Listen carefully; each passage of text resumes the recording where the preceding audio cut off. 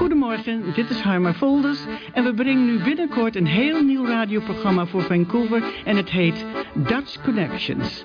Het wordt gebroadcast via Connect FM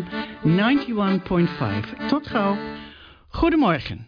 Het is alweer zaterdag en een week gaat vlug. Zo zaten we in de smok met hoge temperatuur en zo zitten we in de regen en wind. En het is herfst met zijn prachtige kleurenschakering. Ik hoop dat u ervan geniet.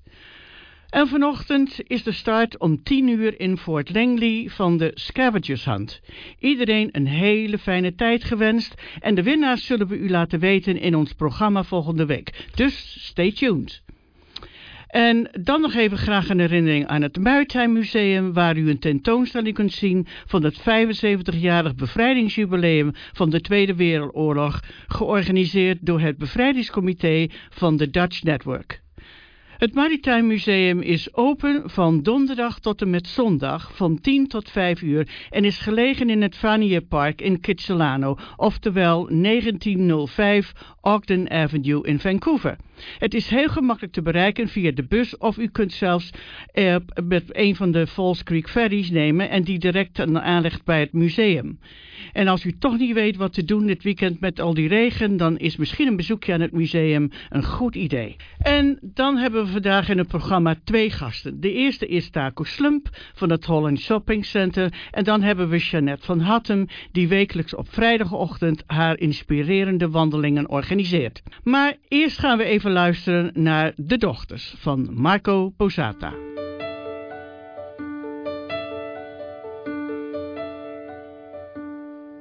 Kwart over 7 op zondagmorgen hoor ik een stem die heel zachtjes aan me vraagt: ben je al wakker, pap?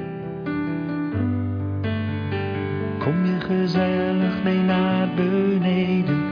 Moet je straks werken of ben je vrij vandaag? En ga je dan even met mij op stap?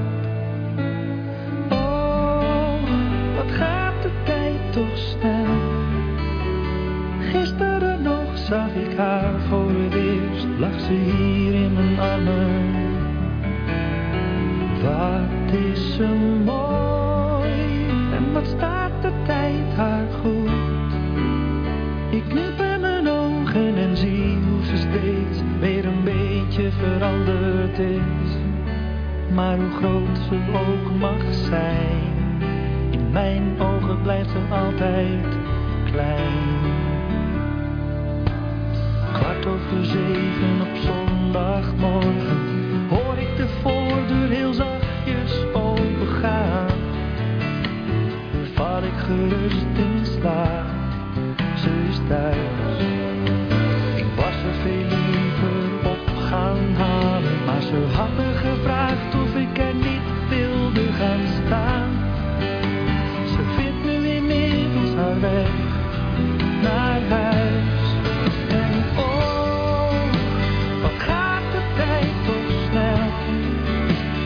Gisteren nog zag ik haar voor het eerst, lag ze hier in mijn armen. Wat is ze mooi, wat staat de tijd haar goed. Ik knip in mijn ogen en zie hoe ze steeds weer een beetje veranderd is. Maar hoe groot ze ook mag zijn, in mijn ogen blijft ze altijd klein. En soms, wanneer ik mijn ogen sluit, lopen we samen op het strand, haar handje in de mijne. En daar zet ze de tijd even stil. Is het weer even net als toen en heeft ze mij weer nodig. Ik hou haar vast, zoals ze was.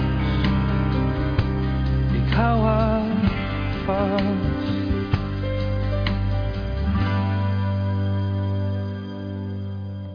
Kwart over 7 op zondagmorgen hoort ze mijn stem die haar zachtjes wakker maakt. Vandaag is je grote dag.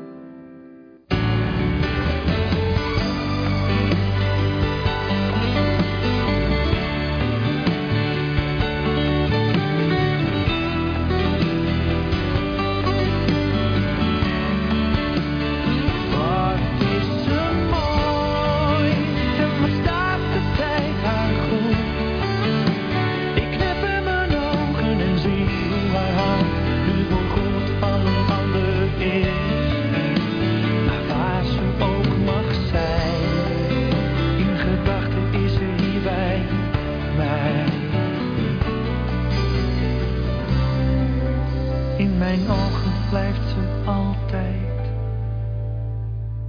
klein. Goedemorgen Taco en welkom om de tafel bij mij hier. En Taco is de eigenaar van het Holland Shopping Center, u allen wel bekend. Taco, laat ik beginnen met je te vragen. Jij bent hier naar Canada gekomen in, ik geloof, 1995.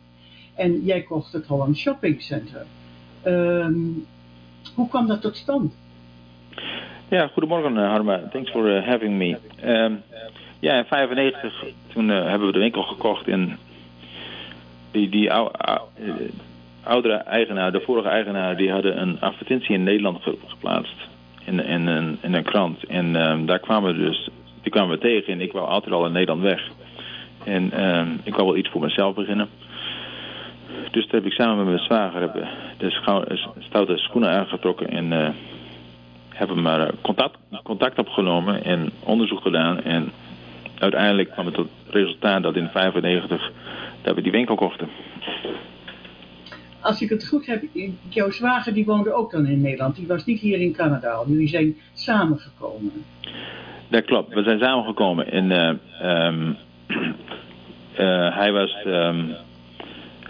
hij woonde ook in Nederland. Oké. En zo dus jullie gingen dus jullie kochten nog in het Holland Shopping op in New Westminster. Maar in 2002, als ik het wel heb, kochten jullie ook weer een andere, zal ik zeggen, kruidenierszaak in Chilliwack en je ging uitbreiden. Ja, dat klopt. We zagen eigenlijk een hele verschuiving van de Nederlandse bevolking verder de valley into the Fraser Valley. En dus toen in 2001 heb ik mijn zwager gekocht. In 2002 heb ik deze winkel, die dus in Chilliwack was een bestaande Nederlandse winkel. De eigenaren waren de familie Wilbrink uit Chilliwack. Mm-hmm. En die hebben we toen overgenomen. En ze noemden het Four Oaks Deli. En toen hebben wij het omgetoverd in een Holland Shopping Center. Oké, en dat uiteraard, er zijn vele Nederlanders die wonen ook in de vallei, hè? Die graag die Nederlandse producten willen. En die Nederlandse producten, want het is een aaneenschakeling van heerlijke dingen, maar niet alleen heerlijke dingen zoals de kaas, de vleeswaren, de koekjes, de Conimax, de bitterballen, de kroketten, noem maar op. Het is een walhalla van heerlijkheden, noem ik het altijd. Maar je hebt ook bijvoorbeeld Boerenbond. Je hebt Marion Bastiaanse met haar prachtige, mooie, lieve serviezen die jij ook verkoopt. Je hebt zelfs klompen en je hebt mattenkloppers. Dat wordt allemaal binnengebracht vanuit Nederland. Hoe vaak per jaar doe jij dat? Ja, dat is eigenlijk... Bepaalde dingen dat kopen wij via importeurs, maar ook we zijn steeds sterker begonnen met het zelf importeren van onze eigen producten. En zoals de Boerenbond, sinds 4 jaar nu zijn wij de erkende dealer voor Noord-Amerika. Zo de distributor voor heel Noord-Amerika van Boerenbondlijn. En ook van de Wiebe van der Zee en de Marjolein Bastin. Al die lijnen, die speciale lijnen. En we hebben eigenlijk alles wat er available is en wat er gemaakt wordt, dat hebben wij op de plank staan.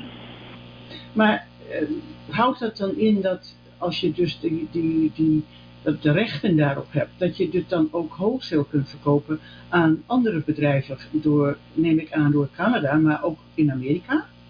Ja, dat klopt. En dat doen wij ook. Wij hebben ook andere Nederlandse winkels of Nederlandse, niet-Nederlandse winkels die geïnteresseerd zijn in some of those products. En dus die versturen wij dan ook gewoon wholesale.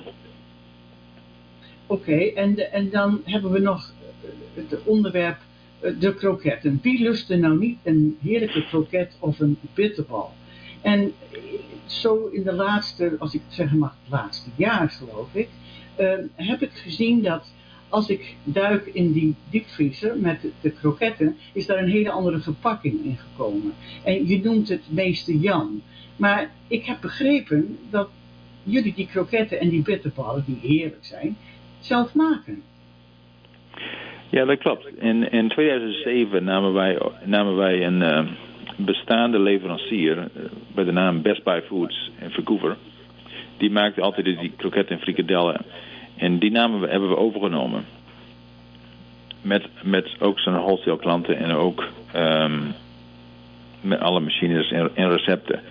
En toen in 2010 is een goede vriend van me, die kwam hier over. En die heeft me geholpen met het verder ontwikkelen van meerdere kroketten en meerdere soorten kroketten. Zoals kipkroket en de bami schijf en de nasi schijf en de frikadel.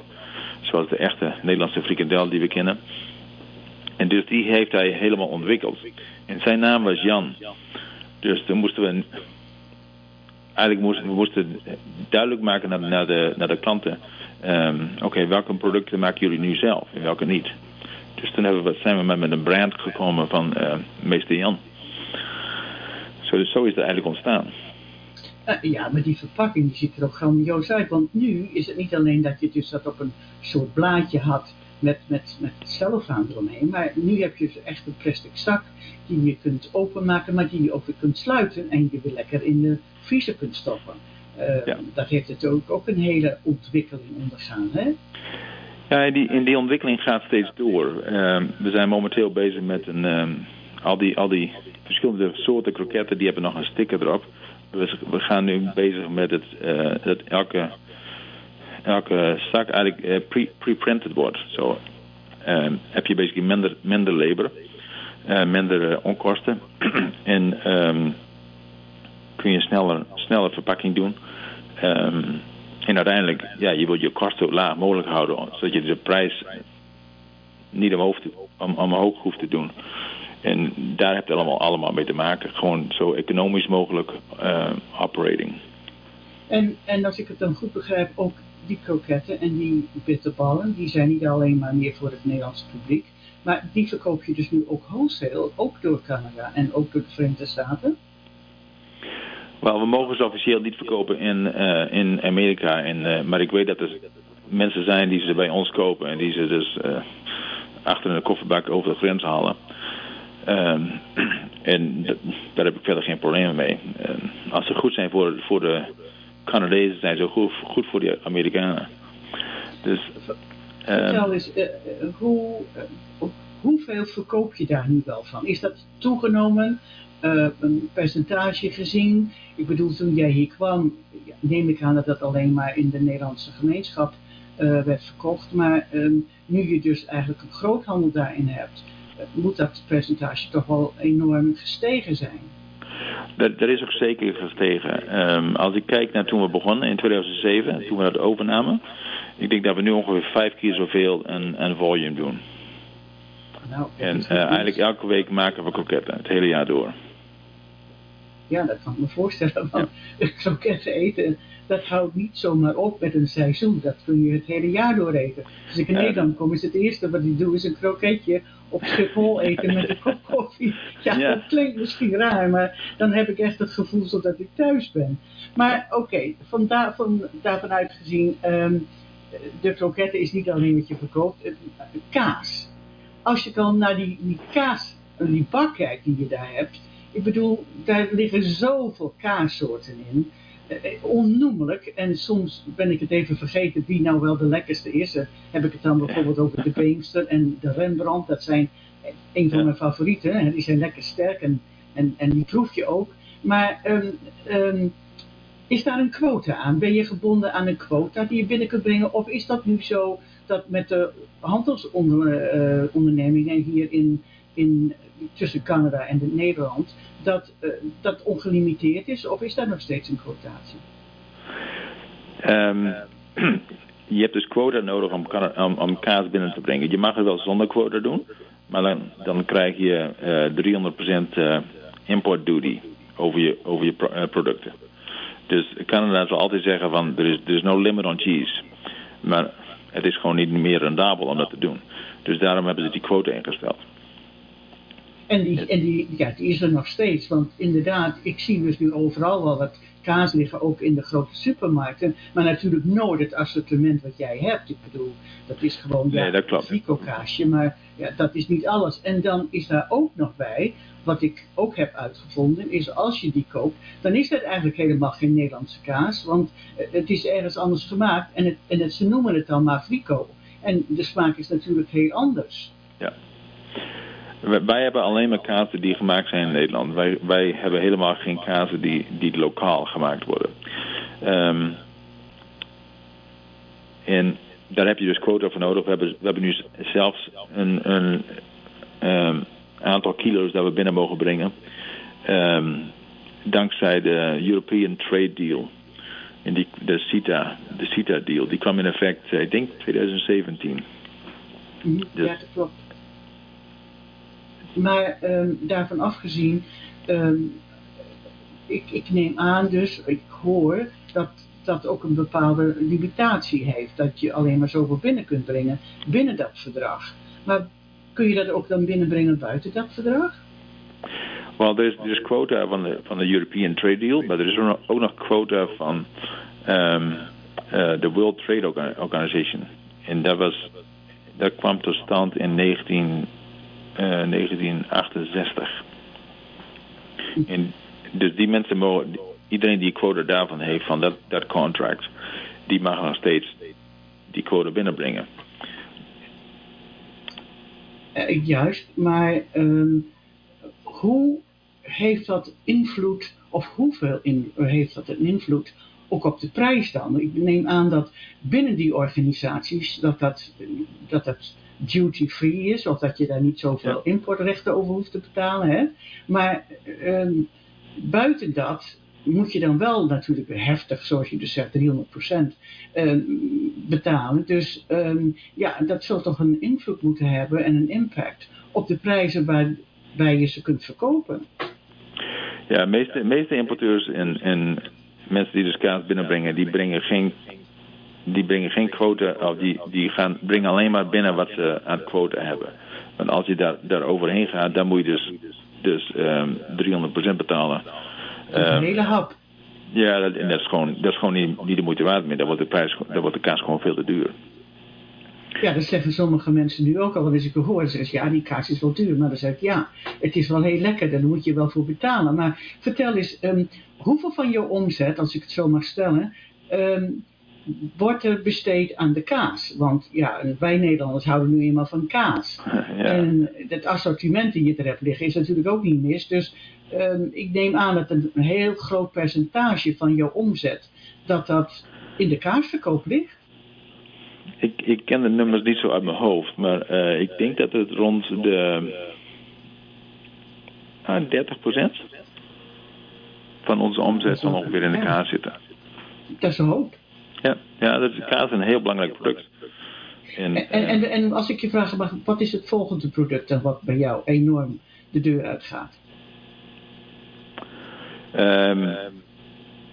Mag ik zeggen misschien Conimax? Ik bedoel, we houden ook allemaal van een rijsttafel. Hè? Ja, je hebt een hele assortiment daar zitten van Conimax of andere merken die allemaal toedragen tot het bereiden van een heerlijke rijsttafel. Ik denk dat de volgende product, de single item, is eigenlijk candy, dropjes. De dropjes, licorice.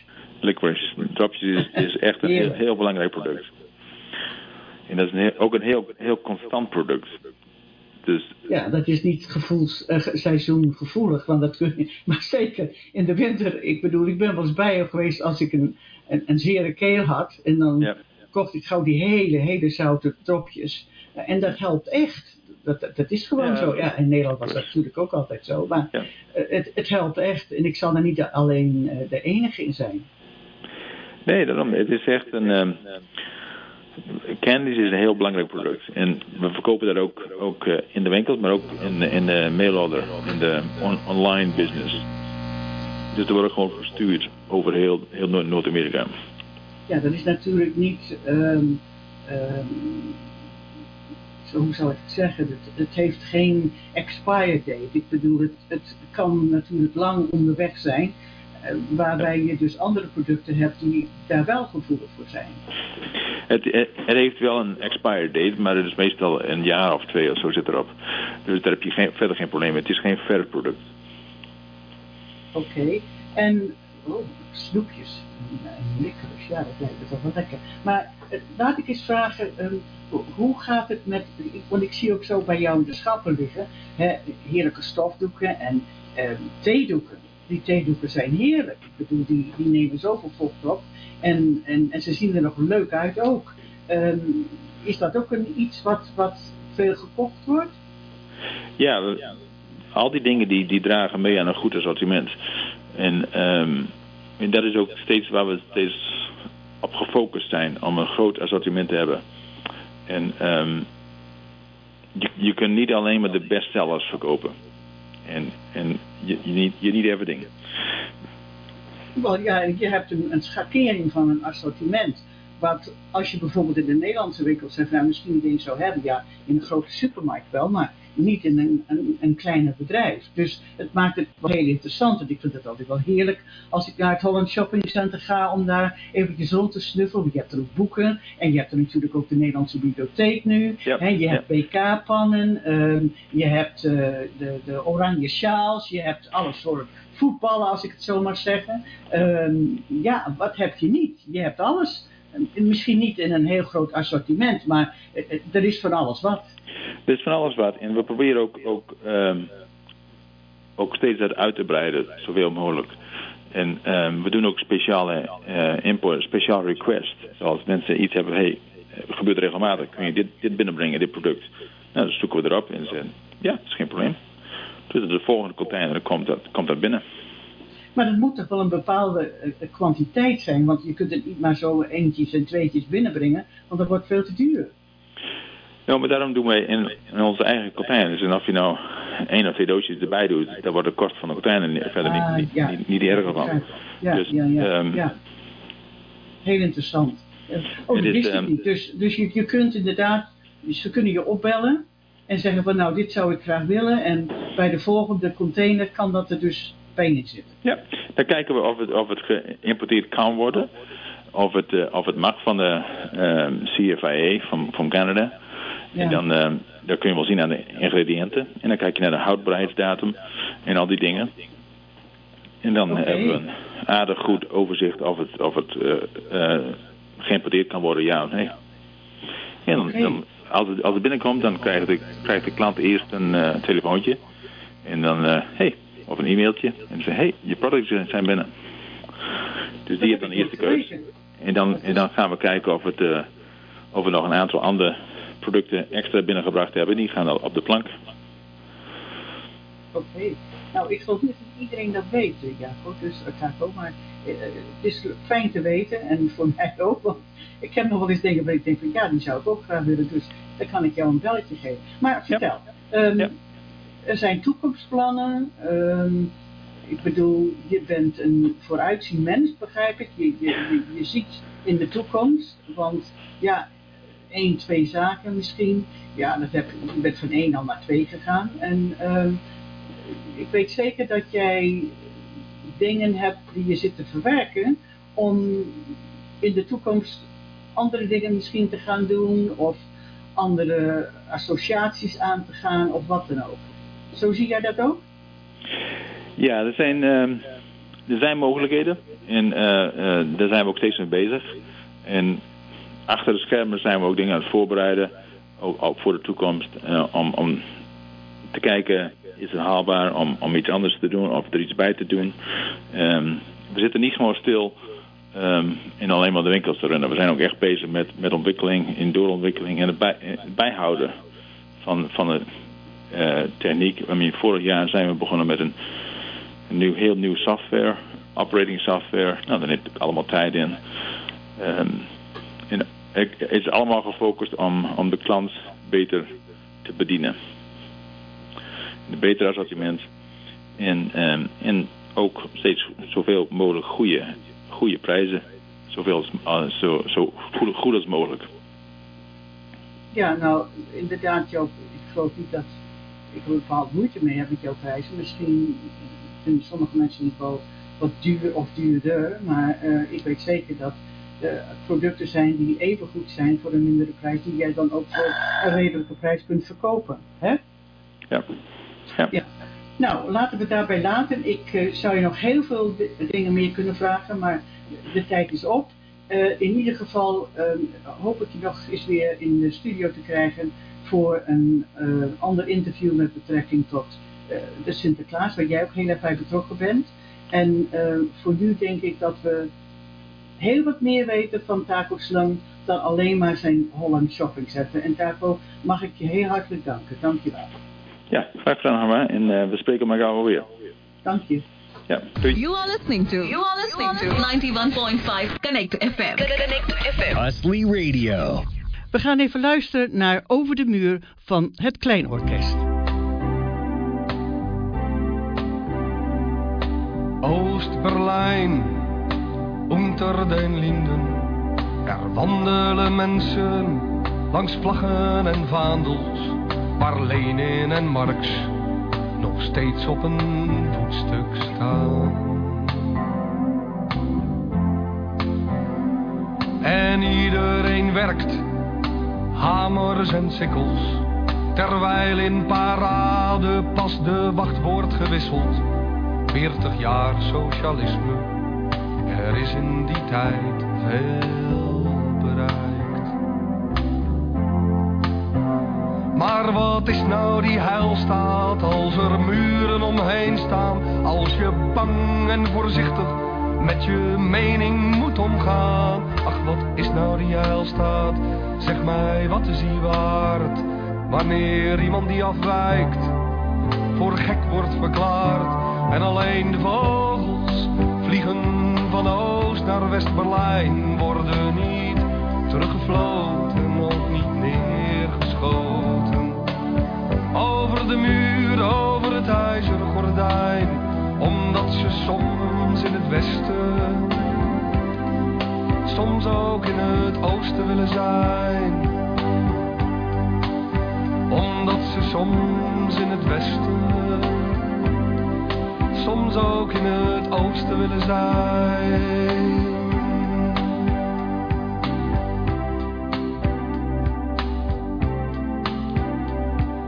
West-Berlijn, de Kurfürstendamm. Er wandelen mensen langs porno en piepshow, waar Mercedes en cola nog steeds op een voetstuk staan. En de neonreclames die glitterend lokken. Kom dansen, kom eten, kom zuipen, kom gokken. Dat is nou 40 jaar vrijheid. Er is in die tijd veel bereikt. Maar wat is nou die vrijheid zonder huis, zonder baan? Zoveel Turken in Kreuzberg die amper kunnen bestaan. Goed, je mag demonstreren, maar met je rug tegen de muren. En alleen als je geld hebt, dan is de vrijheid niet duur. En de vogels, ze vliegen van West naar Oost-Berlijn, worden niet teruggefloten, ook niet neergeschoten. Over de muur, over het ijzeren gordijn, omdat ze soms in het oosten, soms ook in het westen willen zijn. Omdat er brood ligt soms bij de Gedächtniskirche, soms op het Alexanderplein.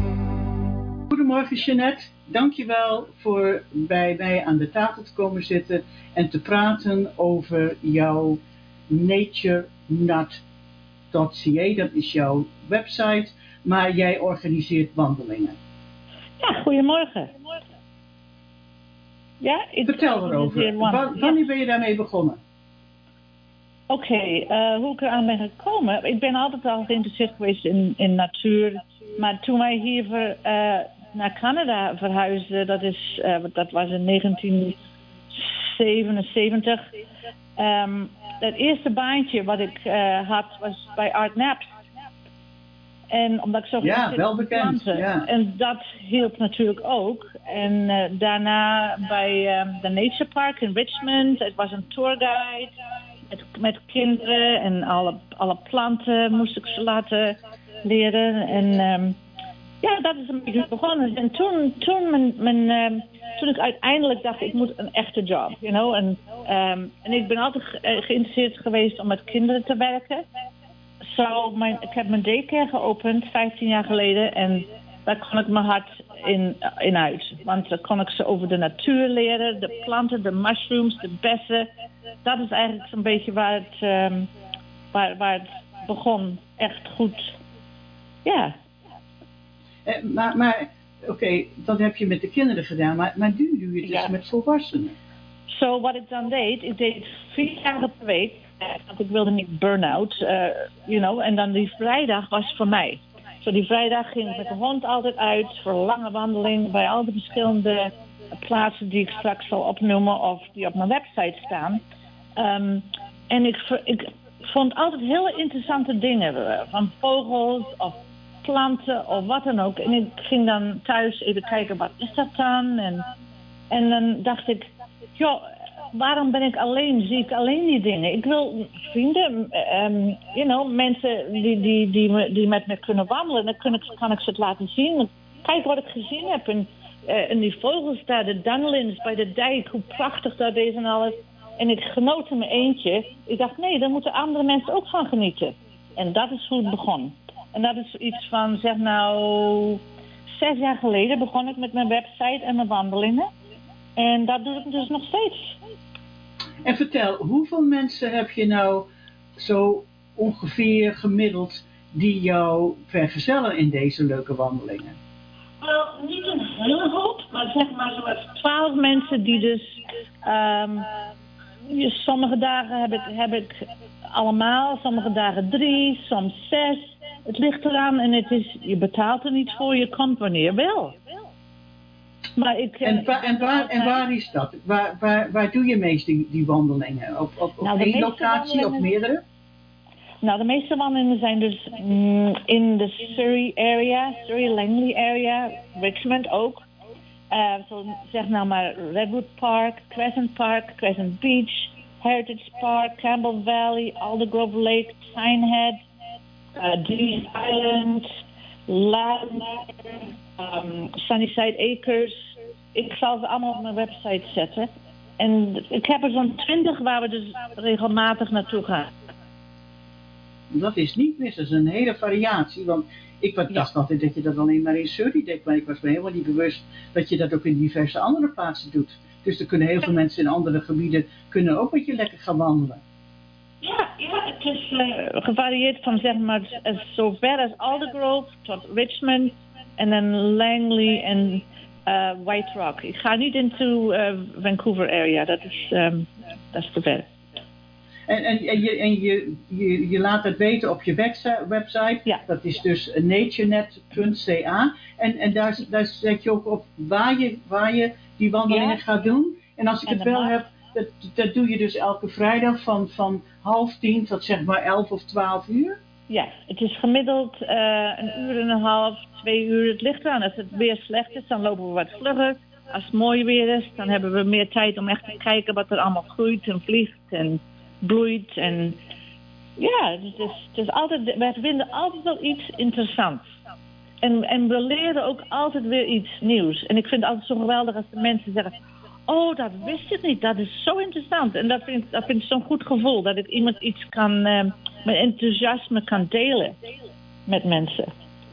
Jij verbindt dus eigenlijk mensen met de natuur. Dat is mijn bedoeling, want die vrijdagen dat ik alleen liep en ik zie zoveel dingen. Ik dacht, jongens, daar moeten andere mensen ook van genieten. En dat is juist wat ik nou zo leuk vind, dat de andere mensen ook van leren. En die het weer kunnen vertellen andere mensen weer. En het is, de verbinding. Het is zo belangrijk om buiten te zijn in het groen en frisse lucht. En, ja. Zeker nu met deze COVID, want we weten allemaal dat frisse lucht enorm goed voor ons is. En altijd natuurlijk voor je gezondheid. Maar ik geloof dat in de hedendaagse maatschappijen waarin wij leven, we zijn nogal gehaast bezig. En mensen die ontspannen eigenlijk weinig, maar op een wat latere leeftijd, heb ik begrepen, daar ben ik zelf ook een van, dan ga je toch wat meer andere dingen denken en ga je toch wat meer een connection hebben met de natuur. Ja, dat heb ik altijd wel gehad, in die zin omdat ik ook in de natuur op het platteland grootgebracht werd. Dus voor mij is dat niet nieuws. Maar als je in een grote stad woont, is dat natuurlijk heel anders. En ook het gevoel om dus met de natuur verbonden te zijn. Maar dat houdt hier al in, want daar had je het ook over, met het wandelen, maar ook met het tuinieren en dergelijke, want dat is ook heel goed voor je. Oh ja, zeker. In de tuinbroed, dat is mijn favorite pastime. Ik ga het eerst de tuin in en dan later doe ik misschien mijn huiswerk. Maar het voelt goed, je distress. En wat ik altijd zeg is dat, we zijn zo nu bezig met sanitizen van handen en alles. En ik denk ook dat het ook de goede bacteriën doodmaakt. Al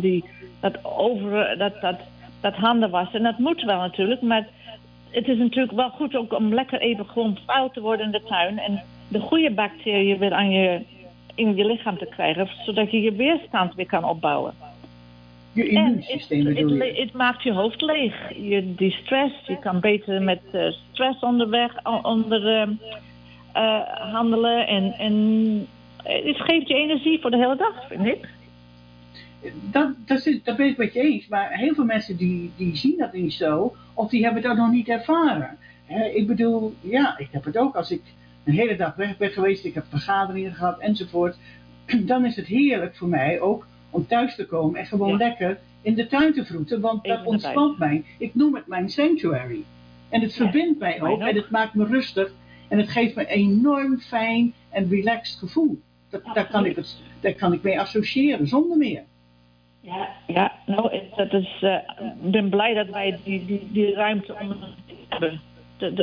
Een hoop mensen wonen in een appartement en die moeten er zeker even op uit om naar buiten elke dag. Ja, maar dan kunnen ze dus ook bij jou gaan wandelen als ze eruit moeten, als ze op een appartement wonen. Absoluut. Ik hoop dat ik sommige mensen uit een appartement kan krijgen en op vrijdag morgen zien op onze wandeling. En vertel eens, hoe het is wel 2 uur ongeveer, maar hoeveel kilometer leggen jullie dan af?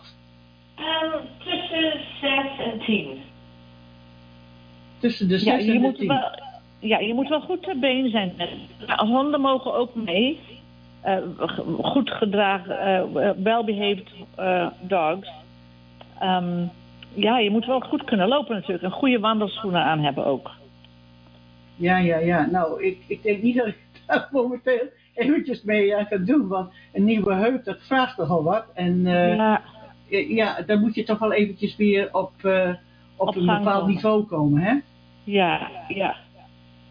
Ja, dus deze mensen die daaraan meedoen, zie je daar ook een bepaalde leeftijdsgroep in? Of is dat meerdere jongeren of wat meerdere ouderen? Wel, het is gevarieerd. We hebben ook wat jongere moeders en kinderen een tijdje gehad. En oudere mensen en leraren. En er is een goede voorbeeld van een lady die altijd komt op vrijdag. Zij was een retired teacher. En zij vond het zo geweldig om buiten al die dingen die zij altijd gestudeerd had op school en aan de kinderen geleerd had. Dus eigenlijk nu live kon zien. Al de planten en de bomen en de mossen. Ze zegt, dat heb ik altijd in een boek moeten studeren voor de kinderen. Maar nu kan ik het zelf allemaal live zien. Dat vond ze zo geweldig. En die was heel enthousiast.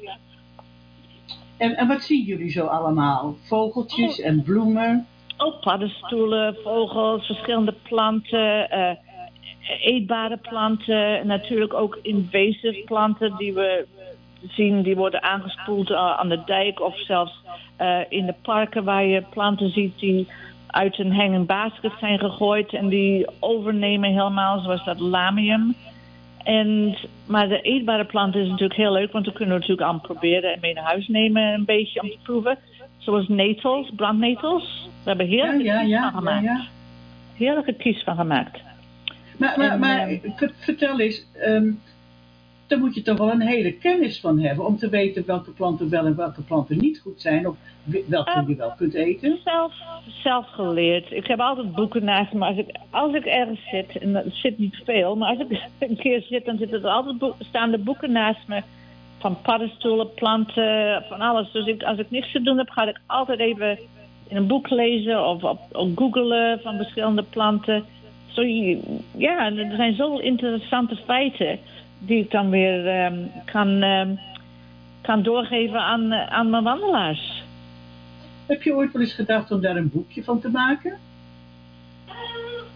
Ik lees een boekje, maar ik schrijf wel kleine blogs in onze local Country Woods Association hier in waar wij wonen. Daar schrijf ik altijd een blog elke maand van zeg nou maar iets over brandnetels of iets over squirrels. En dat deed ik vroeger al in onze andere plaats, Panorama Ridge, waar wij woonden. Daar deed ik ook altijd een nature blog. Dat vind ik wel leuk. Ja, maar die kun je ook op je website doen, hè? Kan ook. Ja, het staat ook op mijn website. En mijn website is net vernieuwd, zo ik moet het nog een beetje opruimen. Het is net alsof je een nieuwe kast hebt, maar je moet het nog een beetje organiseren inside. Dat ben ik dus mee bezig. Maar daar moet ik voor gaan zitten en dat doe ik natuurlijk niet zo gauw. Nee, je bent aan het wandelen. Ja, ik ben altijd bezig. Oké, nou het is in ieder geval een hele fijn initiatief voor mensen die inderdaad, want alleen wandelen, ja, dat is soms wel heel leuk en het is ook heel ontspannend en dergelijke. Maar ja, met andere mensen, we zijn natuurlijk wel sociaal ingesteld en tegenwoordig wordt het een beetje meer belemmerd, weliswaar. Maar je wilt graag mensen om je heen, je wilt ook dingen met mensen kunnen delen en dat doe jij op die manier dus met de natuur. En ja, dat is toch wel, ja, vind ik wel uniek, want dat hebben we hier niet veel. We zijn hier natuurlijk wel erg op de natuur ingesteld, qua provincie en stad en omliggende gemeentes. Hè? En we fietsen wel veel meer nu. Ja. En we wandelen ook wel veel meer. Maar om daar ook uitleg bij te hebben, ja, dat is toch wel iets heel fijns. Ja, dat vind ik zelf heel erg leuk. Een hoop mensen weten niet zoveel wat er allemaal groeit. Het is allemaal groen. Maar als je echt goed kijkt, zijn er heel interessante planten. Vooral medicinale planten. En de eetbare planten. En het is leuk om dat te delen met mensen. Ja. Vertel jij daar ook bij aan deze mensen dus wat voor invloed dat kan hebben op je immuunsysteem of op je gezondheid? Ja?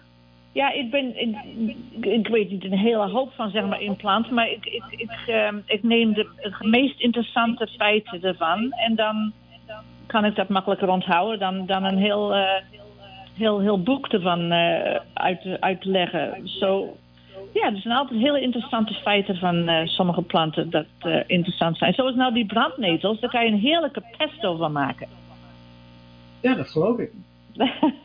Ja, daar heb je geen basilicum voor nodig. No. Daar kun je dus de brandnetels voor gebruiken. Ja, de gedachte trekt mij niet zo aan, moet ik zeggen. Maar ik kan de applicatie daarvan wel zien, ja. En mensen die daar echt geïnteresseerd zijn en die dat ook willen proberen, ja, is dat natuurlijk een heel goed alternatief. Ja, en brandnetels zijn ook heel goed bloedzuiverend. Zo, er zijn weer allerlei soorten medicinale dingen dat je ermee kan doen ook. Bereid jij je nou ook voor op een wandeling? Bijvoorbeeld dat je dus denkt van oké, hier ga ik het over hebben. Of is dat gewoon, het komt zoals het komt en ik zie wel en wat we zien, nou dat bespreken we dan wel. Nou, het ligt aan het seizoen, zoals nu met de paddenstoelen, de mushrooms. bereid ik me wel een beetje zodat ik al de namen weer herinner. Want natuurlijk de hele zomer heb ik niet naar mushrooms gekeken. Maar zo, dat bereid ik me wel, dat ik weet welke de namen van de mushrooms en welke vergiftigd zijn en welke niet. En natuurlijk met de migration of vogels. Ik weet wat er te verwachten staat van, zoals nu de snow geese die vandaag of morgen komen. En zo daar bereid ik me wel op voor dat ik weet wat er dus dit seizoen te zien is en te horen. Zo, je moet een beetje voorbereiden, ja. Ik ben bijvoorbeeld altijd dol op die rode paddenstoelen en die zitten bij mij ook in de tuin onder hele grote bomen waar nogal wat mos zit. En als ik dan zo over de vijver daarnaar kijk, ik maak daar ook foto's van, want dat herinnert mij natuurlijk ook aan waar ik opgroeide. Dat zijn prachtige paddenstoelen met die witte stippen erop. Ja. Maar die zijn toch wel, die zijn niet om te eten, hè, neem ik aan. Nee, dat zijn amanitas. En ze zijn zo fotogeniek, die paddenstoelen. Het is altijd fantastisch om naar te kijken. En ik weet het. Echt vroeger van ons in fairy tales, vroeger ook, hè, al die paddenstoelen en sprookjes. Ja, echt. Ja, ik ging altijd met mijn vriendin het bos in en dan namen we een schoenendoos mee en dan deden we het mos in. En dan dat deden wij ook. En dan namen wij daar die paddenstoelen, die plukten we dan en die zetten we erin. Ja, en dan stonden ze bij mij op de kamer, ja, totdat ze natuurlijk doodgingen. Maar nu hoef ik dat niet te doen, want net als ik zeg, ik kijk dus eventjes zo over naar de andere kant van mijn tuin. En dan zie ik ze daar heerlijk, met grote bossen, zie ik ze daar groeien onder de bomen. En het is een prachtig gezicht. Ik vind dat zo geweldig. Maar je hebt het over die doos met die paddenstoelen. Dat deden wij vroeger in de kleuterschool of zoiets, of in school. Maar dat kan je nou niet meer doen. Ik bedoel, er waren natuurlijk verschillende, die waren giftig. En dat werd je niet verteld. Je just picked mushrooms up, je put them in een box, in een schoenendoos. En niemand waarschuwde je van, je moet je handen wassen of je moet niet eten of zoiets. Dat was toch eigenlijk hartstikke gevaarlijk toen. Ja, maar ik ben er nog steeds. Ja, ik weet het, maar dat deden wij ook. Maar dat mag je nou niet. Daar dacht je niet aan. Dat was de natuur. Ja. Hè? Ik bedoel, de natuur heeft veel te bieden. En er is ook heel veel te zien, zoals jij dat vertelt. En ik hoop inderdaad dus dat heel veel mensen dus daar ook van kunnen genieten met jou. Hè, en meedoen aan die wandelingen. Maar wil je ze ook uitbreiden naar meerdere wandelingen? Of blijft het alleen maar 1 keer per week? 1 keer per week voor nu is goed, maar ik doe ook in onze eigen buurt een nature walk voor onze kleine community. En misschien later nog wel eens uitbreiden, maar nu 1 keer per week is wat ik nou de laatste 6 jaar gedaan heb. En dat is oké voor nu. En het zijn natuurlijk ook een hoop retired mensen die dus de tijd ervoor hebben. En ik denk dat als ik op een zaterdag zou doen of een zondag, dat waarschijnlijk een hoop mensen uitgaan met de familie en misschien niet zo geïnteresseerd zijn in de wandeling. Nee, daar heb je wel gelijk aan. Dat is ook, vrijdag is waarschijnlijk een hele goede dag daarvoor. Ja. En mensen die hebben dan ook tijd vooral in de ochtend. En rain or shine, zal ik maar zeggen. Je gaat wel door en je houdt niet op. Ja, want mijn hond gaat altijd mee en ook iets over COVID. We doen het heel safe. Als je je veilig voelt om met een groep te komen, een kleine groep. Breng een masker mee. Als we iets zien van dichtbij, dan proberen we afstand te nemen en om de beurt. Ik hou het vrij safe. Oké, dankjewel Jeanette van Hattem. Dat je ons dit hebt verteld. Heel interessant. En ik hoop dat heel veel mensen hiernaar hebben geluisterd. En die kunnen dus naar jouw website gaan, naturenat.ca. En zien waar je ze allemaal naartoe brengt in the wonderful world of nature. Dankjewel. En graag tot ziens. Oké, dag. You are listening to 91.5 Connect FM. Connect FM. Hustley Radio. En hier is het lied van Guus Meeuwis. Het heet Brabant.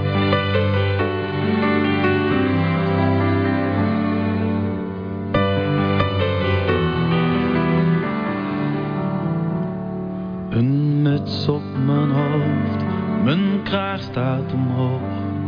Het is hier ijskoud, maar gelukkig wel droog. De dagen zijn kort hier, de nacht begint vroeg. De mensen zijn stug en er is maar één kroeg. Als ik naar mijn hotel loop, na een donkere dag, dan voel ik mijn huissleutel diep in mijn zak. En ik loop hier alleen in een te stille stad. Ik heb eigenlijk nooit last van heimwee gehad. Maar de mensen, ze slapen, de wereld gaat dicht. En dan denk ik aan Brabant, want daar brandt nog licht.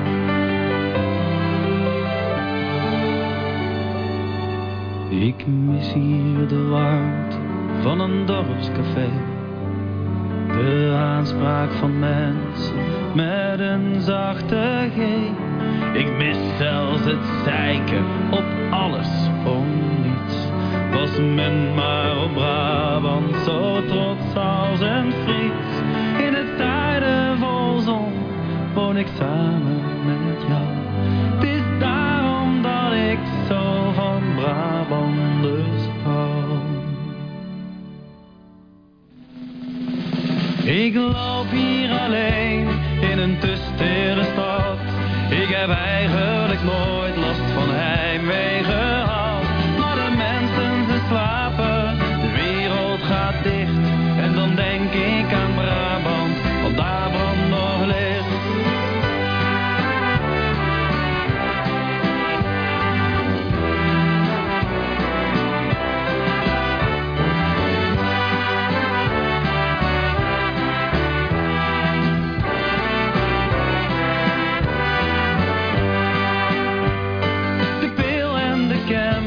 En de meierij.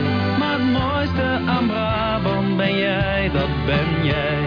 Ik loop hier alleen in een te stille stad. Ik heb eigenlijk nooit last van heimwee gehad. Maar de mensen, ze slapen, de wereld gaat dicht. En dan denk ik aan Brabant, want daar brandt nog licht.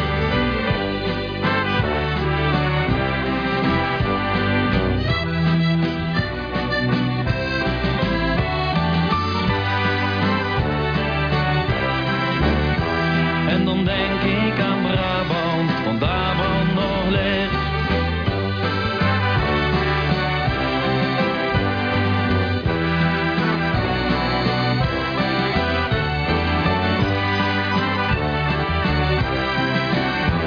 En dan denk ik aan Brabant, want daar brandt nog licht. En dan is hier Iedereen is van de wereld, gezongen bij The Sing.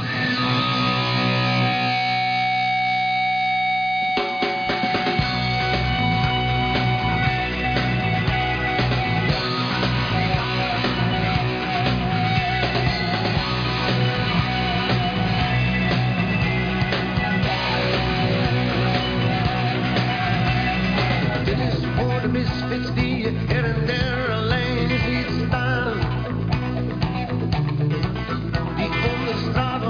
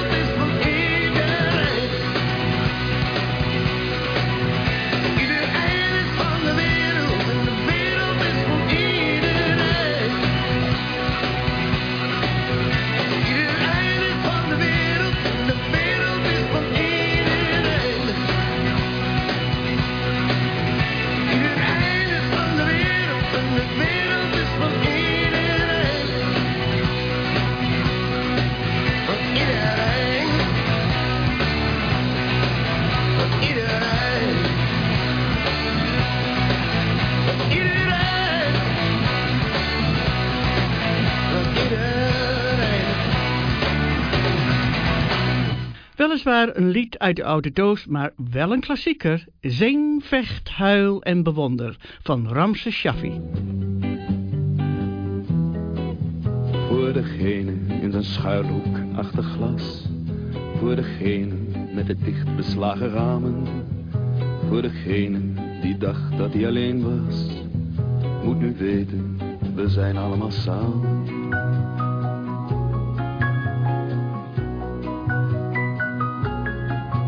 Voor degene met het dichtgeslagen boek. Voor degene met de snel vergeten namen. Voor degene met het vruchteloze zoeken. Moet nu weten, we zijn allemaal samen. Zing, vecht, huil, bid, lach, werk en bewonder. Zing, vecht, huil, bid, lach, werk en bewonder. Zing, vecht, huil, bid, lach, werk en bewonder. Zing, vecht, huil, bid, lach, werk en bewonder. Niet zonder ons. Voor degene met de slapeloze nacht. Voor degene die het geluk niet kan beamen. Voor degene die niets doet, alleen maar wacht. Moet nu weten, we zijn allemaal samen.